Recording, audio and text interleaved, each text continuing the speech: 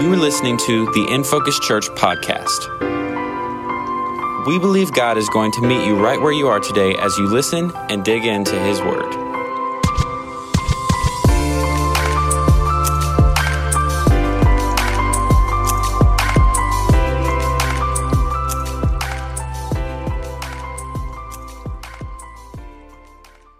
Before I get into this message this morning, which will be the final message in our series in Ephesians, I know, it's sad, but I'm sure we'll come back to the book at some point. I just want to make a couple of just general announcements about some things that will be taking place over the next few months, and I actually leave to fly to Manila this Thursday.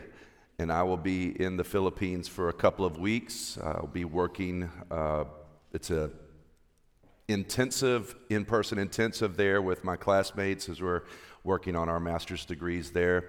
And so you can pray for me and my family as I'll be there. Then when I get back, I know our youth are headed to Baja on their mission trip. So I won't see Carla for about 3 weeks, or really a lot of my family. But I appreciate your prayers during that time. Next Sunday, Dr. Chris Johnson will be here preaching, and I'm super excited about him being here. We have some guests that'll be here, plus some of our own, like Kevin, Carla, but then also other people that will be coming in. Maybe you've seen that lineup. So don't miss it. It's going to be an amazing time. I love the summer when we do this, and a little bit of a break for myself, but to have some other voices in our Every Nation family to come in and to preach and to just encourage you. And I think that it's a wonderful way to just feel the diversity of who God has made us as a body of Christ worldwide, but then also in our own region. So looking forward to them being here. And then also when I get back, obviously I'll be here some this summer, but in the fall, when everything starts to kind of get a little bit back to normal, we're all here a little bit more together. We're going to be doing some exciting things as it relates to our government here, as far as our elders and our board of advisors, and then even some deacons and deaconesses that we will be installing in the fall. So I'm excited about that. You'll hear more about that as we get there, but I just thought it would be important to let you know some of those things that are taking place, some of it behind the scenes, but then also over the next few weeks, as we welcome a lot of amazing guests here to preach, and please keep praying for me. So, let's get into this morning's message. The year was 1970, an amazing year. Some incredible people were born that year. I won't talk about all that were, but I was one of them. And yes, that same year, a man by the name of Charles Edwin Hatcher, or better known by his stage name, Edwin Starr, released a song through Motown Records entitled War. Good God! I know who knows that song, but it was a protest song against the war in Vietnam, and it spent 3 weeks at number one on the Billboard charts. But it was interesting as I was reading the lyrics, one of the verses, because a lot of us might know it, or maybe you kind of remember it from Rush Hour and Chris Tucker and Jackie Chan, and they kind of brought that song back out. But one of the verses says, "War I despise, because it means destruction of innocent lives. War means tears to thousands of mothers' eyes when their sons go off to fight and lose their lives." I said, war. You know, what is it good for? It's a terrible thing. Yeah, somebody knows it. It's a terrible thing. It's horrific.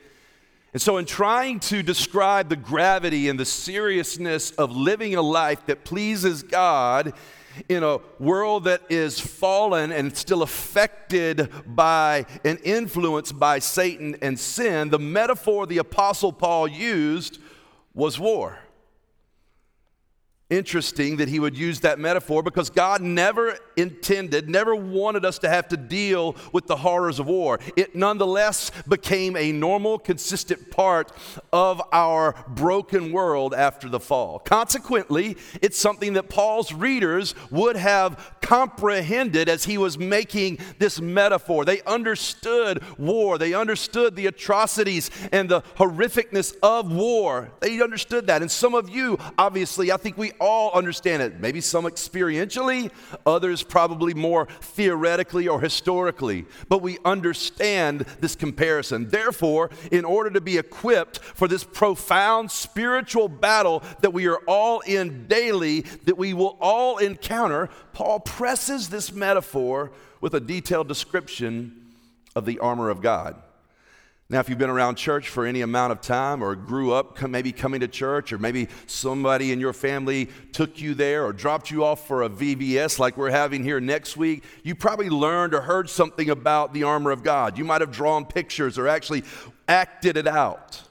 But in Ephesians 6, we talked about last week standing firm, which we just sang about, standing firm in our faith. And then in Ephesians 6, verse 13 through 20, which is where we're going to pick up today, the Bible tells us what is necessary to put on in order to be able to stand firm in our faith against the evil that will come against our lives, because the enemy, Satan, hates everything that God loves, and that includes you. So if you have your Bible today, I want you to turn to Ephesians chapter 6, and we're going to start in verse 13. We're going to read from this particular verse, see the armor of God, and talk about it. So Ephesians chapter 6, verse 13 says this: "Therefore, put on the full armor of God, so that when the day of evil comes, you may be able to stand your ground. And after you have done everything, to stand." This is where we left off last week. "Stand firm then, with the belt of truth buckled around your waist, with the breastplate of righteousness in place, and with your feet fitted with the readiness that comes from the gospel of peace. In addition to all of this, take up the shield of faith, with which you can extinguish all the flaming arrows of the evil one. Take the helmet of salvation and the sword of the Spirit, which is the word of God, and pray in the Spirit on all occasions with all kinds of prayers and requests. With this in mind, be alert and always keep on praying for all the Lord's people. Pray also for me, that whenever I speak, words may be given me so that I will fearlessly make known the mystery of the gospel, for which I am an ambassador in chains. Pray that I may declare it fearlessly as I should." Lord, we pray that you would encourage us and change us through your word. Last week, I talked about the need to stand, but not just stand, to stand and sing. Why? Well, standing is a position of strength. We think about that, right? We could think about taking a solid position of standing in strength. That's what this is. In this case, we're talking about not our own strength, but the strength of the Lord. The same power that raised Christ from the dead, Ephesians says, that God exerted when he raised Jesus from the dead, is the same power that we can stand in today. It's a posture of resistance against the evil one. I'm taking a stand. We probably have all thought that, said that, thought about that in some different ways. I'm taking a stand. Singing, let's talk about that. It is a reasonable response of the redeemed to sing praise to the one who conquered sin and death and hell and the grave. So we sing. We don't just stand. We've been given a divine strategy by God. It doesn't make any sense that that's how we fight our battles, but that is how we fight our battles. We were just singing about that. We stand and sing. It's a divine strategy from Genesis to Revelation. A whole book in the Bible is a book of songs. It's the book of Psalms that we sing unto God. So we stand and sing. That is how we do what God has called us to do. But then Paul goes on to say and further describe how we're going to stand and sing. What is it going to look like? How do we stand firm in our spiritual war that we are all engaged in, whether we realize it or not? We're going to stand and sing. But here he's going on to say, and this is how you're going to stand and sing. I want to start by looking back at verse 13 and something I briefly mentioned last Sunday when it says, when the day of evil comes. Now, you might, like me, read that and go, when the day of evil comes. It sounds so big and it sounds so ominous, and it is, that we're like, well, that just must be something. I've never seen a big day of evil, or is that thing, or a lot of stuff that we see in our nation or the world, that must be the big day of evil. But I'm telling you, and I want you to understand that it's not talking about some final evil day. It's not talking about the apocalypse. It's not talking about something far out there. More practically, it's talking about something very simple to grasp. It's not one big event or one big day, but a myriad of thoughts or actions that could come on any day into your life. That's when the day of evil comes. It could be, as the scripture says, this evil day, a strategic time of intense and specific pressure that will attack you through the devil's methods, as we said last week as well. He's got plenty of methods for all of us, no matter where we've come from or what we've been through in life, tailored to attack our lives. And here's some of them. Here's some of the days of evil that will approach you. It could be to participate in gossip or slander. That's a day of evil that will come. It could be to believe a lie about your identity, about your purpose, about what God has for your life, about someone else's character. Your enemy loves to accuse that way, and that's how the day of evil comes. It could be a temptation to do something just this one time that turns into a lifetime. It could be to walk away from your faith, to walk away from your church, to be unfaithful to your spouse, to give in to your addictions, to sleep with someone that you're not married to hate or hurt someone made in the image of God, to steal money or belongings that aren't yours. The enemy has all these methods and so much more. And I don't know what your day of evil looks like, but I do know this. I know Paul says, and Scripture tells us, that they are coming and they won't stop coming until Jesus comes back. The day of evil is coming. It's not just some big thing. It is coming every day. But here's the good news. This is what we see in verse 14. God does not leave us helpless against the day of evil when it comes. He's not sending you out into a battle naked and afraid, but clothed and full of faith. And this is really a theological theme throughout the Word of God. There's actually a TV show on Discovery Channel called Naked and Afraid. Now listen, before your mind starts going to a lot of crazy places, it's not what you think. They basically take people, it's stupid, and I don't watch it, I'm just saying it's out there, right? And they take these people, two individuals, men and women, sans clothing, and just drop them in the middle of the wild somewhere in these dangerous places, and they compete to survive. And all they get actually is $5,000 if they win. Man, you couldn't, $5,000? That's it for all that? The reason I mention this is because God never puts us in the middle of anything in this life naked and afraid. Theologically speaking, God is and has always been about clothing us for our provision, for our protection, and covering us so that we can fulfill His purposes for our lives. What do I mean? In the beginning, God created a world where everything was perfect in every way. Everything was good. And after both Adam and Eve were created, God said it was very good. A description of this perfect world is found in Genesis 2, chapter 25. You don't have to turn there. It says, Adam and his wife Eve were both naked, and they felt no shame. But afterwards, when they sinned, Genesis 3 says that they were naked and afraid, naked and ashamed. This has not ever been the way God intends for us to be and to live in this world. Hence why God's solution was to clothe them. He clothed them through the blood sacrifice of an animal, to cover them, to clothe them in order to provide and protect them so they could fulfill His purpose for their lives in the earth. Today, you and I are clothed in the righteousness of Christ through the blood sacrifice of the Lamb of God, who once and for all was slain so that we could be covered, so that we could be provided for, so that we could be protected and walk in faith. Why do I say all this? Well, since we're fighting against a powerful enemy in the spiritual world, we We need God's clothing and equipment for provision, for protection, and for covering. And God has always had a plan to cover, to provide, and to protect those that He has called. Always. Yeah. And it could be for defense or it could be for offense. And aren't you glad that God doesn't drop us in the middle of the battle, naked and afraid, and say, survive, good luck.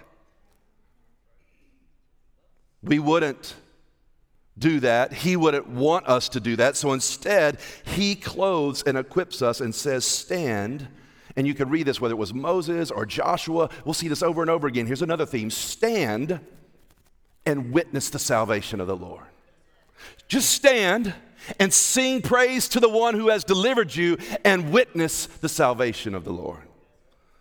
There's 6 main pieces of the soldier's clothing. And listen, here's where the metaphor is. It's just kind of the clothing. And at that point, how the battle works, totally, it's not the same. We oftentimes think of some sort of combative type of thing, but that is not how we fight this battle. It's not like hand-to-hand combat that we're punching some sort of evil presence. That's not it. So these 6 main pieces of soldiers' clothing, the belt, the breastplate, the boots, the shield, the helmet, and the sword, Paul uses them to paint this picture of truth, righteousness, the good news of peace, faith, salvation, and the Word of God. This is how we're to stand firm in our faith, to stand and sing. This is how we do this. Without this outfit, we are unfit for battle. So let's look at our divine fit. This next level fit. I could just keep going with the fit thing. First, Paul says, put on the belt of truth. This is necessary. Why? Because our enemy, Satan, is a liar. That's why we need truth. The only way to combat a lie is with the truth, not a better or more fabricated lie. But in our world, what we think is, well, if you lie, I'll just come up with a better lie. We'll just all lie and see who believes, which lie is most believable. No, the way we combat a lie in our minds, in our hearts, in our lives, in the lives of other people is through the truth. What kind of lies am I talking about? Lies about ourselves, lies about our identity, lies about our purpose, lies about our calling, lies about other people that we don't even know. All have to be combated with the truth.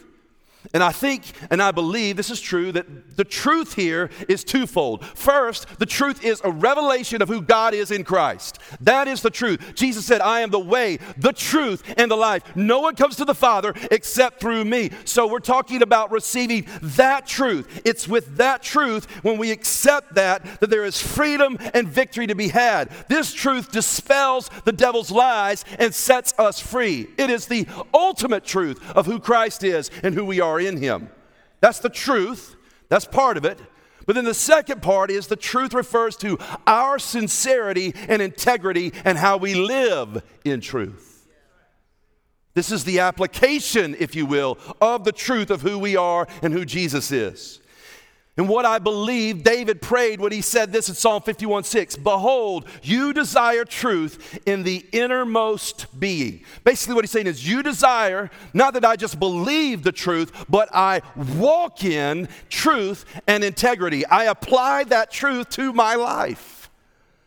Whenever we don't tell the truth, whenever we withhold the truth, because that's the other thing we like to say, well, I didn't tell any lie, but you withheld the truth.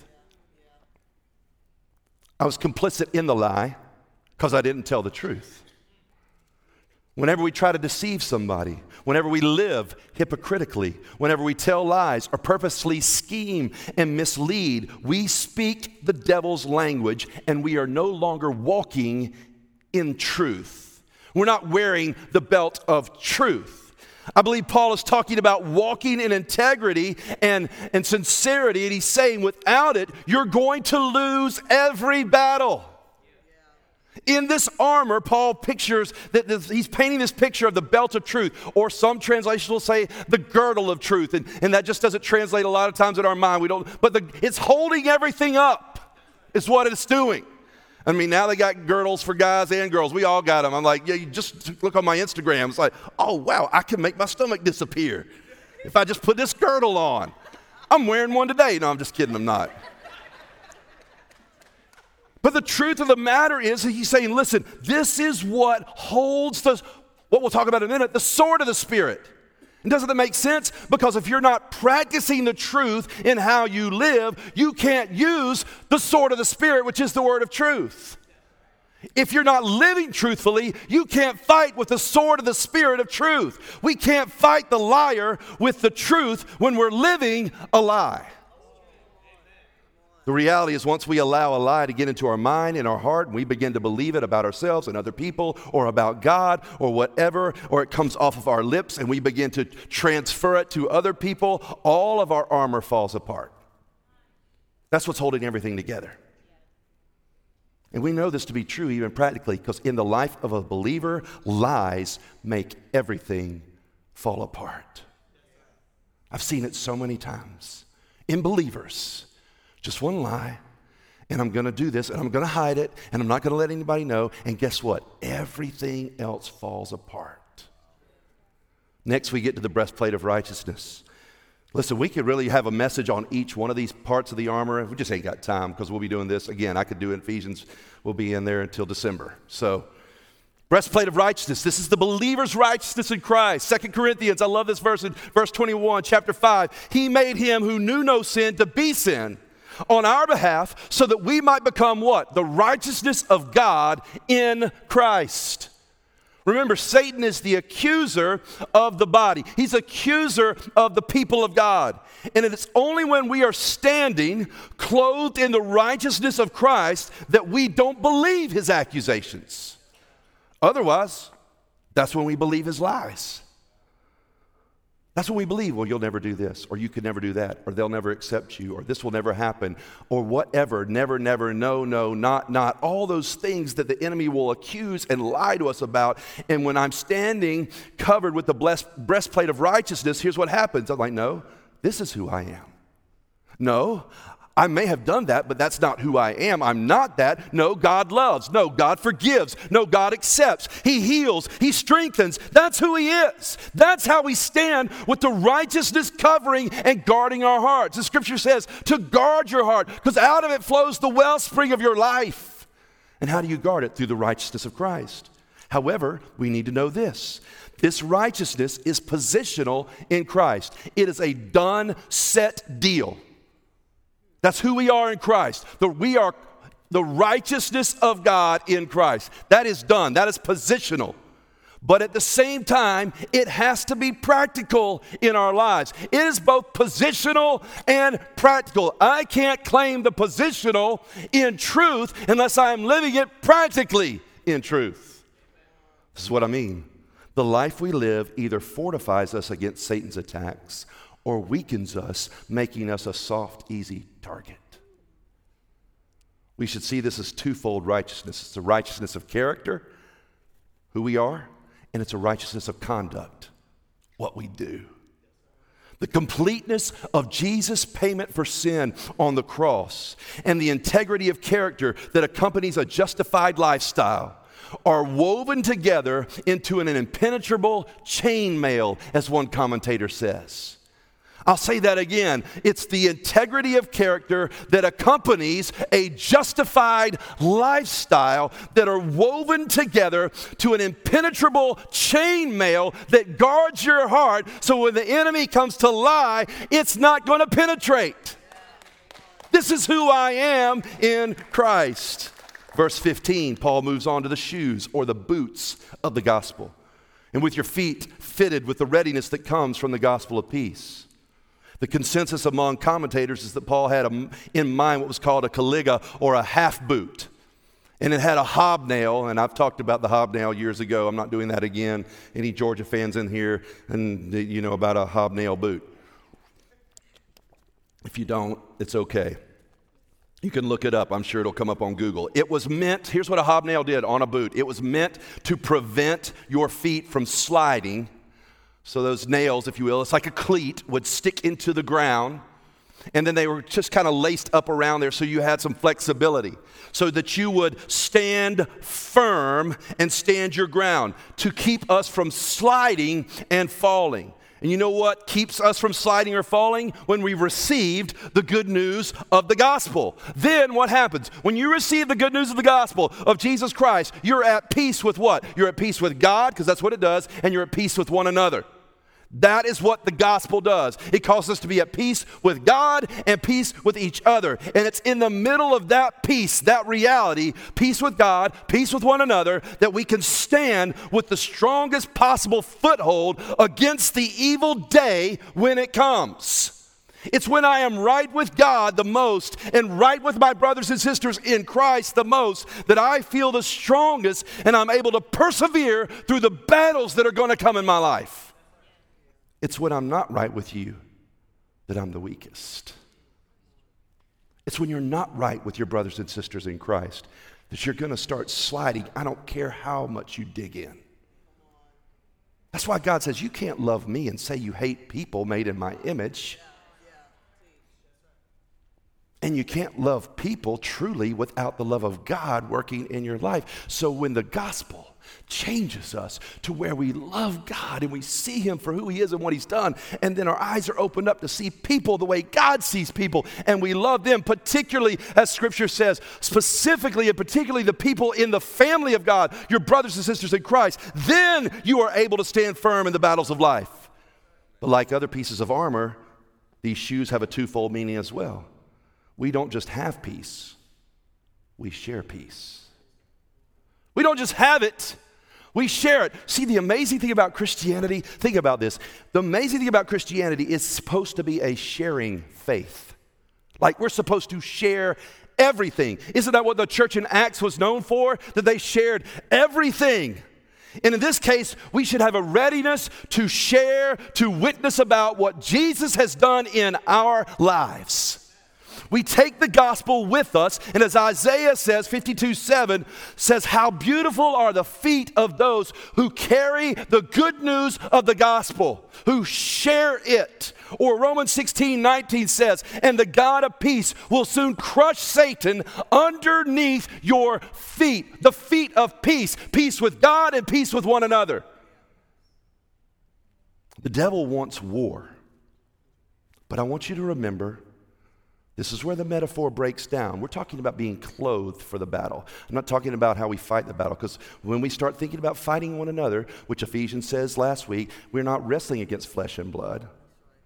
The devil wants war, but let's not forget, brothers and sisters in Christ, we are called ambassadors of peace. The battle is actually the Lord's. That's what Scripture says. So what am I supposed to do? Because that's what we're all about. What do I do then? You stand and sing, fitted with all of this stuff, clothed in all of these things. You let him fight the battle. The verse 16 talks about the shield of faith. In addition to all of this, take up the shield of faith with which you can extinguish all the flaming arrows of the evil one. Like I said, you could go into all kinds of things with these. This was a long shield that covered kind of almost from head to toe, the whole person really. It was constructed in such a way, I was reading something, I won't go into it, about the different, it's like 3 plies almost. If you think they had this, then they had this, then they had this, all these different materials, so that when these flaming arrows would hit the shield, it would actually extinguish the flame. And here's something else about it. Another interesting design of the shield was that the edges of these shields were constructed in such a way that the soldiers could interlock shields and march into the enemy's territory like a solid mobile wall, indicating that we are never meant to be in this war here alone. Indicating this is not just an individual spiritual fight that you're in by yourself. You're not meant to be alone. You're not meant to stand alone. You're not meant to fight alone. We are meant to do this together by faith as the body of Christ. The faith is a living faith in the power of God and his promises in our lives. And we need that. Why? Because the fiery darts are coming in the evil day. What are the fiery darts? They're accusations. They're darts of accusation. They're darts of fear, hateful thoughts, doubt, guilt, lust, rebellion, malice, disobedience, and desires for sin. Those are what the darts are. And by faith, we extinguish those fiery darts together as the people of God. What does faith do? Faith believes and trusts God in the middle of the battle. Even when I don't see the deliverance yet, I am still trusting in the goodness of God. Faith believes God's promises. It believes the truth of God's word, even in times of doubt, even in times of fear, even in times of lack. It doesn't matter the season. My hope is in the Lord, and I put my faith and my trust in Him. And the way that I do that the most is with you. So as we said, we can go back. So when I fall down, then you're already there to help me pick me up, or vice versa. Next is the helmet of salvation. I believe this is both the measure of salvation that we have right now already, that we've received in Christ, and also the consummation of our future salvation that we receive on the last day. It makes perfect sense that the helmet protects our minds, because that is the place that the enemy attacks us the most. The helmet of salvation, and this is the who I am, who God has made me, that is sealed by the power of the Holy Spirit in our lives. And Satan wants to attack our minds. He wants us to doubt our salvation. He wants us to doubt that there will ever be a final salvation. He wants us to doubt that God is ever going to come back, or that this is ever going to be something where Jesus ultimately is consummated, wins. However, when God controls our minds, the believer is not very likely to believe the lies of the enemy and be led astray. Isaiah 26:3, you will keep in perfect peace those whose minds are stayed on thee, or steadfast, because they trust in you. Finally, we're given the sword of the Spirit. It's our only offensive weapon, if you've noticed, because everything else is basically a posture of standing, defense. This can be used for attack. It can be used for defense. There are quite a few comparisons, and I'll give you a few contrasts and comparisons to when it comes to an actual sword and a spiritual sword. And most people believe Paul had in mind a short sword, not like a Braveheart broadsword, but a shorter sword that was used for closer kind of hand-to-hand combat, stuff that's really into our lives, really close. The day of evil isn't some faraway thing. It's really close. It's like that enemy that's prowling and crouching, trying to get into our lives. They're close, closer than you realize. But here's the comparisons. A real sword pierces the body, but a spiritual sword pierces the heart. The more you use a physical sword, the more dull it becomes, but the more you use the Word of God in your life, the sharper it gets. A physical sword wounds to hurt and to kill, but a spiritual sword wounds to heal and to give life. At that point, we realize how different the Word of God is and how different the battle is that we fight. Even the offensive side is to bring healing, not to kill. Except when we fight against Satan. At that point, we want the fatal blow to be given to his lies, his deceit, his doubts, and his accusations. We want to administer a blow that will cripple him and to keep him from hindering the work of God that he wants to do in our lives. How do we do this? Well, Jesus gave us a great example. If you go back to his temptation in the desert where Satan came to tempt him, the day of evil was right there upon him. And what did Jesus do? Every single time he what? Quoted the Word of God, quoted the Bible back to the devil. Do this with every kind of temptation that comes into your life, every test that rises in your mind and in your heart. This is exactly what Jesus did. But our ability to do this is dependent on our relationship with the Holy Spirit and the Word of God. I can't fight if I got nothing to pull out. I just believe the lies. Unless I have the truth of God's Word, which go back all the way to the belt of truth, to combat and to defend and to attack. That's the clothing That's it. There's the clothing that we're to wear into the spiritual war, this cosmic battle that we're all engaged in this life. Clothing that in essence, watch this, is actually Christ himself. Here's the cool thing, man, I love this. The clothing that we've been asked to put on is actually Christ himself. Think about it. If we're clothed in Christ, if we put on Christ, who's the truth? Jesus. Christ is the truth. He's the way, the truth, and the life. John 14:16. He is our righteousness. That's what Scripture says. Christ is our righteousness. He is our peace, the Word says. His faithfulness makes our faith possible, Galatians 2:20 says. He is our salvation, the Word says. He is the Word of God, John 1:1. In the beginning was the Word, and the Word was with God, and the Word was God. He is the Word. So think about this, just in case you feel like you've got to purposely kind of act that out every morning. And if you want to, that's fine, but you don't have to. Because here's the reality. When you receive Jesus as Savior and Lord, you received the armor of God. So yes, we put on the armor of God, but we put it on, as Romans 13:14 says, when we put on the Lord Jesus Christ. There is all of that armor. It is Christ. By faith, we put on the armor of God, and we trust God for victory in Jesus. Yes, here's another thing to think about. We put on the armor of God at salvation, but much like the Holy Spirit that we're continually to be filled with, we continue to put this armor on in our minds. This is who I am in Christ, so that I can walk victoriously each day, because each day, yes, has new mercy, but each day has a model or a mode that the enemy is going to try to attack our lives with. The battle is the Lord's in the first place, as we said. If it is a battle that he has led us into or called us to fight. Because here's the thing, I will say this.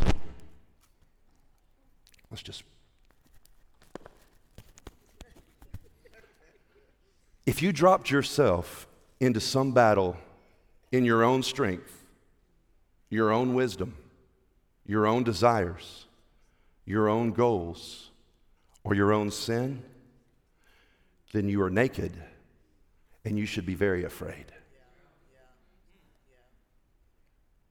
But get this, at any moment, when you realize where you are and what you've done, you can call on the mighty name of Jesus. You could call out for his mercy. You could call out for his grace. You could call out for his forgiveness. You could call out for his help. You could call out for his strength. And all of a sudden, even that battle that you put yourself in wrongly, all of a sudden, guess what? He is now fighting that battle on your behalf. Man, I'm so glad for that, because I put myself in some messed up situations in my life. But when I call on the name of Jesus and I stand firm in my faith, he's the one that fights my battles. Let's close with this. Paul closes this section. Man, y'all are an exciting crowd today. I may not want to leave. He closes this section with what he knows must pervade all of our lives and all of our spiritual warfare, and that is prayer. I think so often we just think of prayer as some kind of secondary, well, if we need to, well, should you pray? I'll pray. But do we? This exhortation to prayer is an exhortation to a prevailing prayer. Maybe you do like I do. I think most of us do. Here's what we would translate this: pray sometimes with some prayers and some degree of perseverance for some of God's people. But Paul puts all into all those places where I just put some. And this is a new level of prayer, one that is empowered and maintained by the power of the Holy Spirit in our lives. It's not something that we can do in our own strength. That's why we need to be continually filled, as we said, Paul said earlier, to be continually filled with the Spirit of God. So that we can, verse 18, pray in the Spirit on all occasions with all kinds of prayers and all kinds of requests for all God's people. All kinds of praying, all kinds of petitions, at all times, every occasion in the Spirit. Ask the Holy Spirit to help you pray. Don't just pray human prayers. Use the Spirit's inspired word. Ask the Spirit of God to anoint you, to have the power and the strength and the guidance to pray, so that when you pray your prayers, you're praying the kingdom of God into the earth as it is in heaven. All times doesn't mean that you have to be praying, saying prayers all the time, but it does mean that your heart is always bent, always leaning towards the Holy Spirit and able to discern how to pray at all times.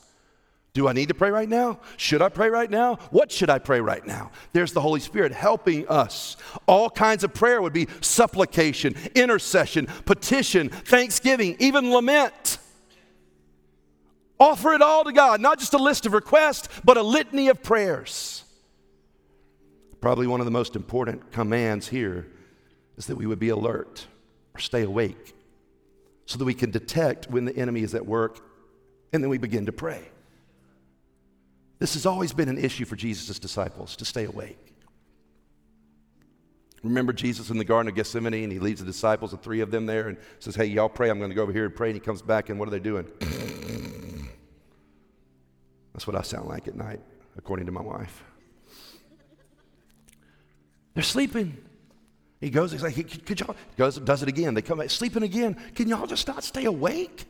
Do y'all see what's about to happen right now? Do you see the enemy, that what he's doing right now? We need to pray. Pray for me. Pray for yourself. The day of evil is coming. Watchfulness is the call. Wakefulness is the call.